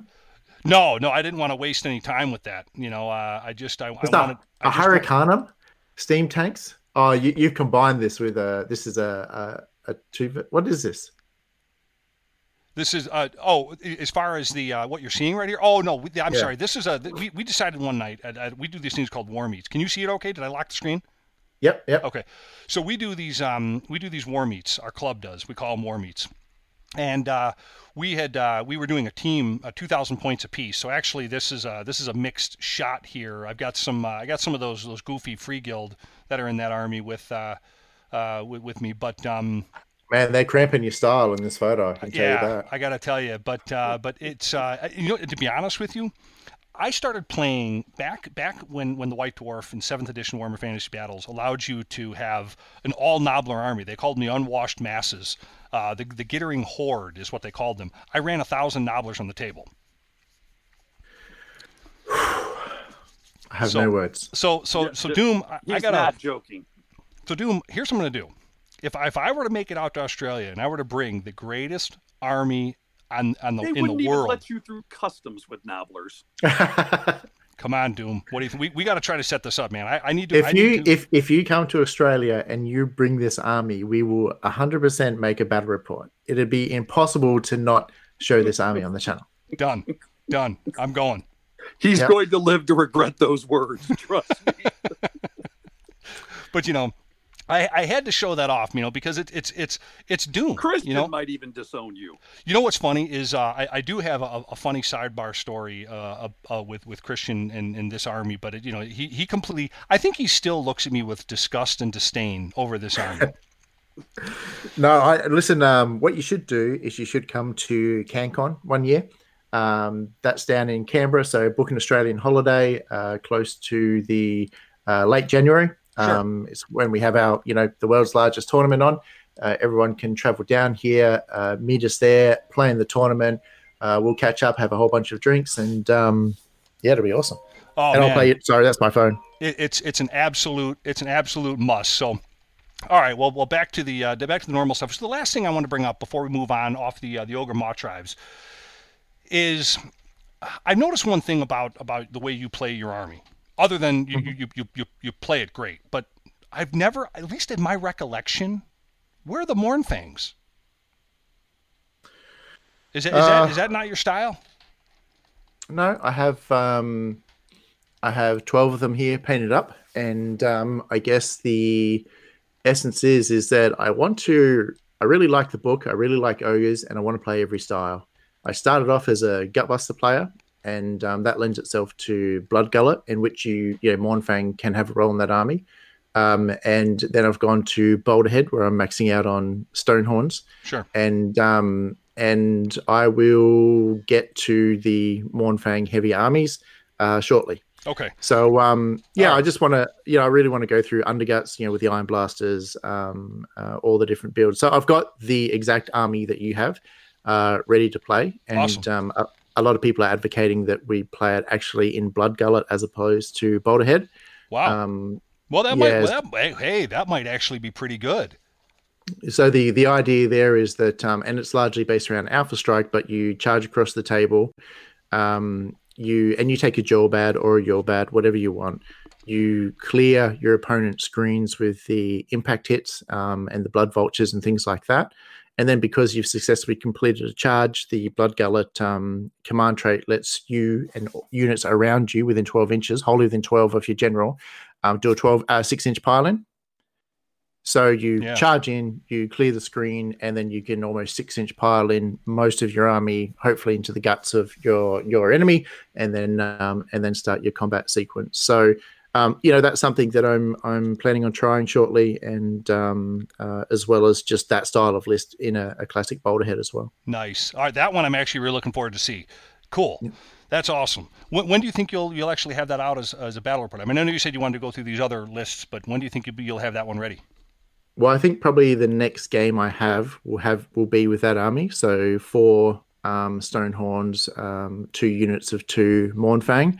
Battalion, so Jawbad or Yorbad, to get me to like a 3-drop in a Blood Gullet army, and that will probably be my next game. So hopefully, not this weekend, next weekend I'll have that game. So probably about 2.5 weeks from now, I should have that up on the channel. Awesome. Looking forward to that for sure. So, well, good. Anything? I mean, I know we can keep Maw Tribing out here, but anything before we move on to the Sons of Behemoth, the new darlings in the Destruction world? No, let's we can finish it off there and move on to the Giants, because Giants are awesome. Yeah. Wait a minute. There's something wrong here. What is happening? Get ready, Grimdark goons, to time travel back in time to a Grimdark Live show segment from the past. The past? A segment from a show back in time. Get ready, Grimdark goons. Here we go. You know, guys, as many of you heard at the top of the show, our co-host and dear friend Randy is unable to make it this evening. Often, you may have heard us say many, many times that Randy is the nicest guy in tabletop gaming. But his generosity and kindness doesn't stop at the tabletop. No, it extends to his main career as a male stripper. He was famous for his stage name as the Long Dong Ranger, and it is with great concern that we here at Grimdark Live report that while he was performing his famous Idaho silver routine, he was injured. The third cartwheel that he performed, he slipped and he fell on his stunt midget. It is with great luck that Randy survived this perilous stunt. We believe that it was the amount of glitter and whipped cream all over the stage made for unsafe twerking conditions. We were lucky to have this photo of the incident after it occurred just outside of Cupid's Warehouse Bar and Grill. And the stunt midget, however, he didn't make it. There is a funeral arrangement currently being made for, as we all affectionately knew him on a stage name, Mr. Giggleberries. Services will be held at Our Lady of the Worthless Miracle in Spanish Fork, Utah. The Mormon community is just devastated. So we really hope a speedy recovery for our great friend Randy. Many of you knew him as Long Dong Rangers. Welcome back, Grimdark Goons. Hope you enjoyed the time travel. Welcome back to the present. Now, back to the show. Well, here we go, man. I mean, you know, Doom, Sons of Behemoth, right? While their full story of Sons of Behemoth, I guess, is going to be presumably revealed in their battle tome, we know that if played as an entire army of giants, they're going to be part of the Destruction faction. We already know that. So I'm going to kind of turn it over to you, Steve. Jump in, man. So what do you have to say? We finally got menacing giants. Doom, thoughts, man? What do you think? Well, Steve, why don't you start, because I've been talking forever. So what you start, Steve, and then I'll jump in and probably talk forever again. No, I just think that I think they're the giants that everyone's been waiting for. I have a loathing and hatred for the current giant model. I think it does not accurately represent the terrifying creature that a giant should be. And then these Sons of Behemoth models are revealed, and all of a sudden we have real giants, and they're the exact size that they should be. I think it's going to be one of the most popular armies of the year. You're going to see them in every army for at least the first year. I guarantee I'm going to have them in at least one in my troll army, and I know somewhere down the road I'm going to build them as an army. I think they're going to be the biggest thing to hit destruction, no pun intended, for a long time, because they're a completely new army. We've never seen this army before. We've seen orcs before. We've seen goblins before. We've seen ogres before. We've never seen giants as an army. And I don't even think those three models are it. There's got to be characters for this army. Yeah. There have got to be, I'm hoping there's going to be some kind of beasties to go with the army. I think we're going to get King Broad as a I think he'll be the character. Yeah, mm-hmm. I do. I think that obviously going to be one kit for 3 options to build, which means that you're going to get the War Stomper, the Kraken Eater, and the Gatebreaker. Yep. But I think there's going to be something down the line, if not hidden in this one box set, that you're going to be able to get the named character King Broad. At least that's my guess. You're going to see these giants at every tournament. Not necessarily as an army, because to tell you the truth, I don't think that's where this is going. I don't think that people are going to be building an army of 6 to 7 giants at $130 a pop, because I think that's what they're going to probably cost. I think these guys are going to be inserted into armies as allies. And yeah, because they can do that too. Yeah, I think that's eventually where they're going to end up. I think they're going to end up in armies as allies, and the conversions are going to be phenomenal. Yeah. Because you're going to see them in death armies as zombie giants. You're going to see them in lizardmen armies wearing like scaled, cloaks or something. Yeah. And I think that's what's going to make them such a hot army, or at least such a hot product line, because they're so versatile. I agree with that. And, and here's something else. We have to assume that the Forge World Bone Grinder Giant, or Gargant, I guess to use the right term now, is going to be part of that army. Oh, I'm quite certain he's going to be, yeah. So, yeah, Doom, what are your thoughts, bud? I think this is the best release since Age of Sigmar has come out. Yep. They're my favorite models. It's my favorite army idea, and I could not be more on board with any other army in the world. Like, this is so good. If you look at Ben Johnson, you follow him on Twitter. I do. And so you see the Owl Guzzler Gargant army that he's created. He often gives you an insight into the battle tomes, what are coming up, and what you can sort of expect.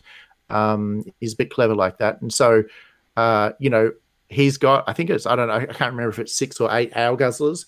And I expect that 6 or 8 Owl Guzzlers with 1 or 2 of these bigger guys will be a complete 2,000 point army. Yep. And I think you're going to have the option to run this army where I think these guys that we've seen, the 3 different builds, are actually the hero versions. And I think you're going to have the ability to run them as both heroes and battle lines. So if you just wanted to do basically these big guys as an army, you can, or you can have these as the leaders essentially, and then the Owl Guzzlers as your standard sort of troops. I will probably buy about 5 of these giants, I think, because I want to make one of every different kind, and then have some fun with another 2 as well. My big hope is that I can find a role for them within my Gutbuster heavy Moor tribes, where I can switch out my Stonehorns and things like that with one of these. Because aesthetically, like, they're just big ogres, right? If you take a look at an ogre bull and then you just multiply his size, you've got one of these bad boys. They're like big man-eaters. And so they're really, really awesome. And that's what I really want to do, just be able to get one of those, put them in my army, and he fulfills a real role, and he's just awesome. So I'm super excited for these giants. Yeah, if I build that army, I think that's exactly what I'm going to do. I'm going to try to find a build where I can only use the big Gargants. I don't want to use the little ones. And I don't even care if the army's good, because for me, at 52 years of age, for me, the experience now is just playing with cool models, to have cool stuff on the table. And I think that having an all army of these larger Gargants would just be incredible to see on the table. But I think in all fairness, though, Steve, Doom needs to hear just how much you dislike the Owl Guzzler Gargant. Well,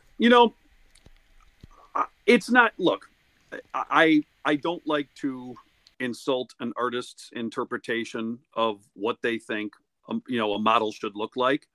As much as we've ripped on the Lumineth, we've also, prefaced it by saying, look, I understand the artist had a vision. It just wasn't the vision that I envisioned. We finally have real giants now. The other Owl Guzzler giant does not look terrifying. Being a Godzilla generation guy, I want something. He just looks like me with my shirt off, really. We've always referred to him as your drunk Uncle Lester. Yeah, we call him creepy Uncle Lester giant. But I mean, he just doesn't look terrifying. And a giant should be terrifying. This is a creature that's standing 50 feet tall. These, like the new Gargants, 50 feet tall, or 30, 40 at least. Yeah. These creatures should be terrifying. An Owl Guzzler does not look terrifying. It looks comical. I mean, a giant is one of the classic sort of monster archetypes of myth, and even if we look at other mythology, or we look at classic established lore like Dungeons and Dragons, for example, where the giants, cloud giants, fire giants, storm giants are such powerful and epic beings. You really want a giant in Warhammer to run parallel with how they are in the different worlds as well. So I completely agree. Yeah. Amen to that. Because you have to have a giant that instills fear. When I look across the table and I see 5 of those mega Gargants coming across the table, I should be crapping my pants. I should be looking at those models and saying, "Oh well, this is going to be a fun fight." That's what I want them to do. I want them to inspire that level of apprehension across the table, because they should inspire fear. They should be a terrifying looking creature. Yeah, what's the point of Jack in the Beanstalk when Jack just climbs up there and it's just like six dads hanging around with their dad bods, and you're like, all right, this is not that scary, really.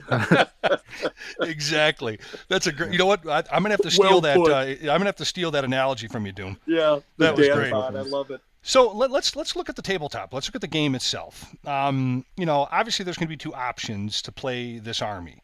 Obviously, the first army is going to be the army of Gargants, their own destruction battle tome. And I think, personally, in the short term, with the euphoric nerd juices getting all excited, I think that this is going to be an extremely popular way to play this army, meaning all giants.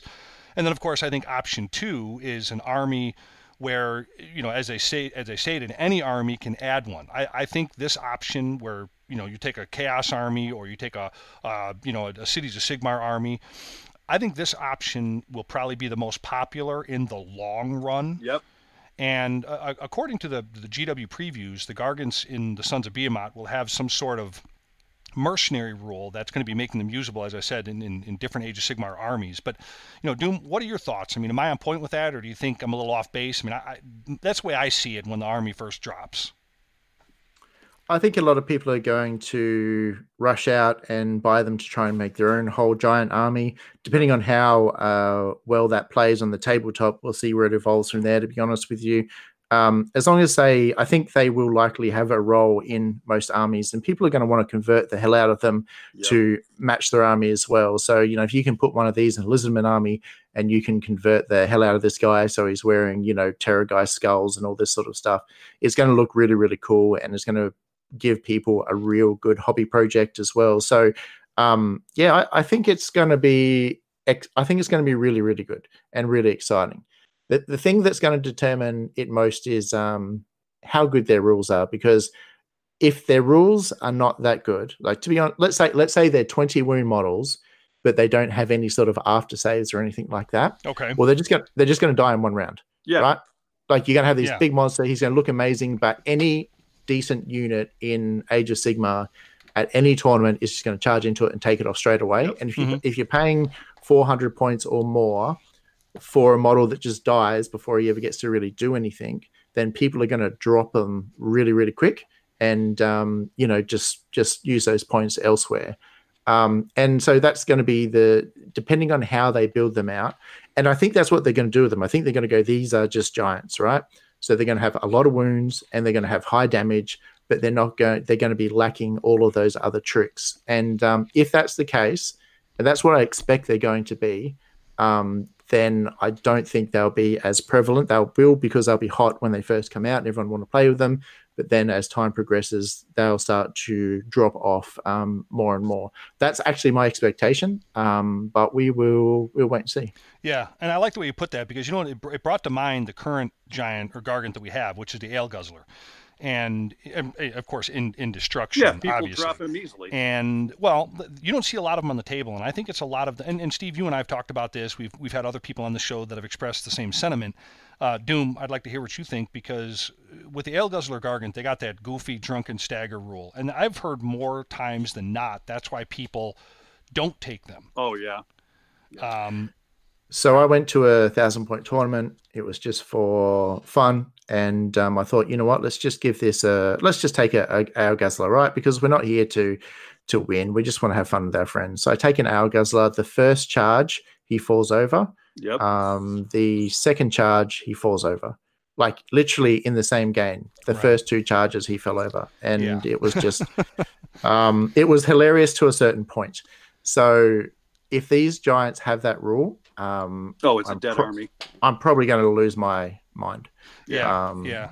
That's what I'm afraid of, that they're going to have they're going to tack these goofy rules onto these Gargants. And, I don't think they're going to, though. I really don't. I don't think they're going to do that to these bigger giants, because, and I want to go back to something that Doom made a point on.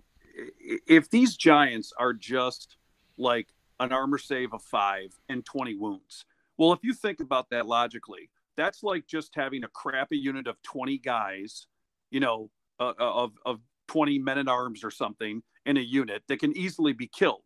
So if that is the case, they're going to be completely useless. And if you tack on top of that if you tack on top of that the fact that they have a degrading profile, or if they have this ability where they fall over when they charge, you're going to see that army die quick.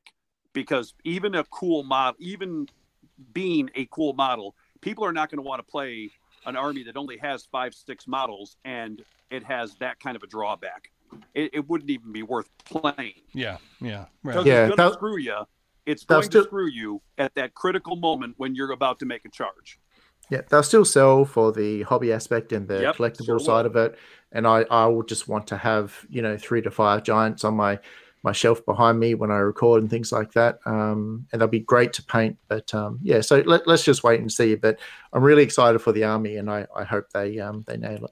Yeah, no, I agree. And, like for me, my giant collection right now pretty much consists of everything I have for my Beasts of Chaos. And I never actually put a giant in my army as far as pay for it, but I'll try to bring one on the table through Primordial Call, because at least, for the couple of points that you're going to be paying for a giant, for I think it's 9 points to bring a giant on. That's a heck of a lot better than, the 160 that you're going to be paying for them, on the tabletop in the army. So I guess it's how you rationalize it, right? So.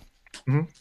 So good stuff. Well, that's the Beasts of. Here I go again. That's the Sons of Behemoth we got.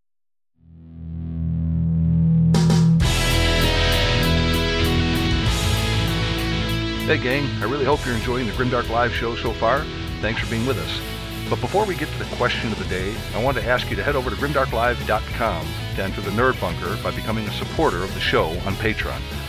There are 6 different levels to fit the support you may be interested in, and all provide special benefits and services to our members.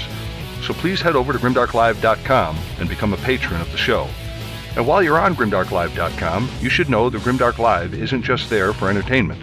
We're a full-time miniatures assembly and painting service. We have 3 different levels that we currently paint to, and we provide free quotes. So let us know if you have something you need painted, and we'll get it done for you. And if Patreon or painting isn't something you're ready to do at this time, we totally understand. And thank you for spending time with us here on Grimdark Live. So with that said, let's get to the question of the day.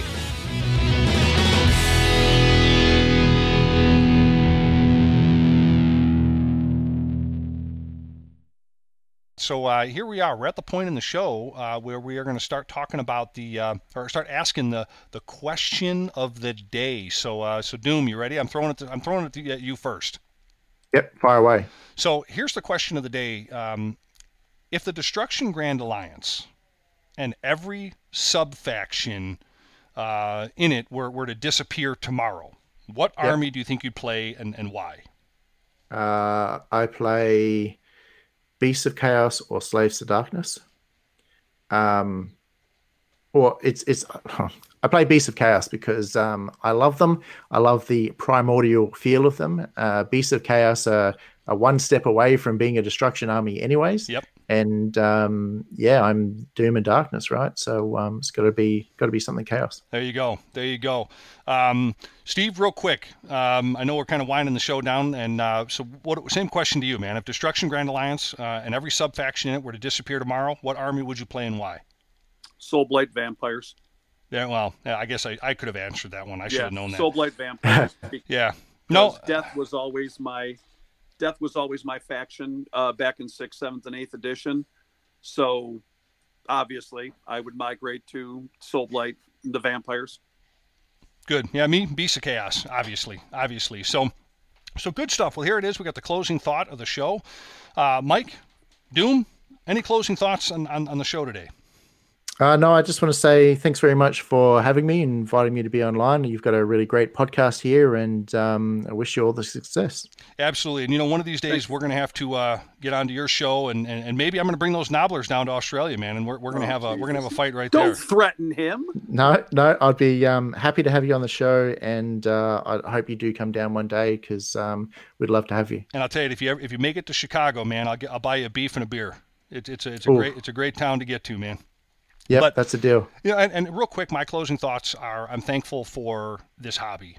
Without this hobby and without this game, this goofy little plastic dolly game that we all paint, play, and love, we never would have met an awesome guy like Michael all the way out there in Australia. And I think that this hobby amazes me to no end every single day for how it binds so many different people from so many different walks of life and so many different areas that you never would have gotten a chance to meet otherwise. And I'm very thankful for that. Michael, it's awesome to get to know you, honestly. Thank you. Thanks again for having me. Absolutely. Grimdark Live would like to thank you for slumming it through another show with us for all things dice, dragons, demons, and a dwarf in the Age of Sigmar worlds. We'll be back live next Thursday, so until then, remember, roll them dice fun and fair, and don't be a frickin' short pants. If you missed the live show, you can catch us again right here on the next Grimdark Live podcast.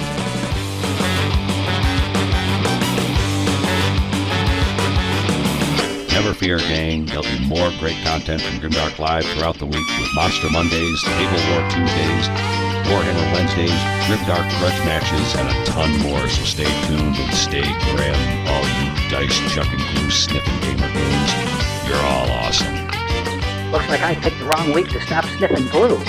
Remember, embrace the main message here from Grimdark Live, and that's a social contract we have between gamers and the commitment we have to each other and this community. We're only as good as our last game.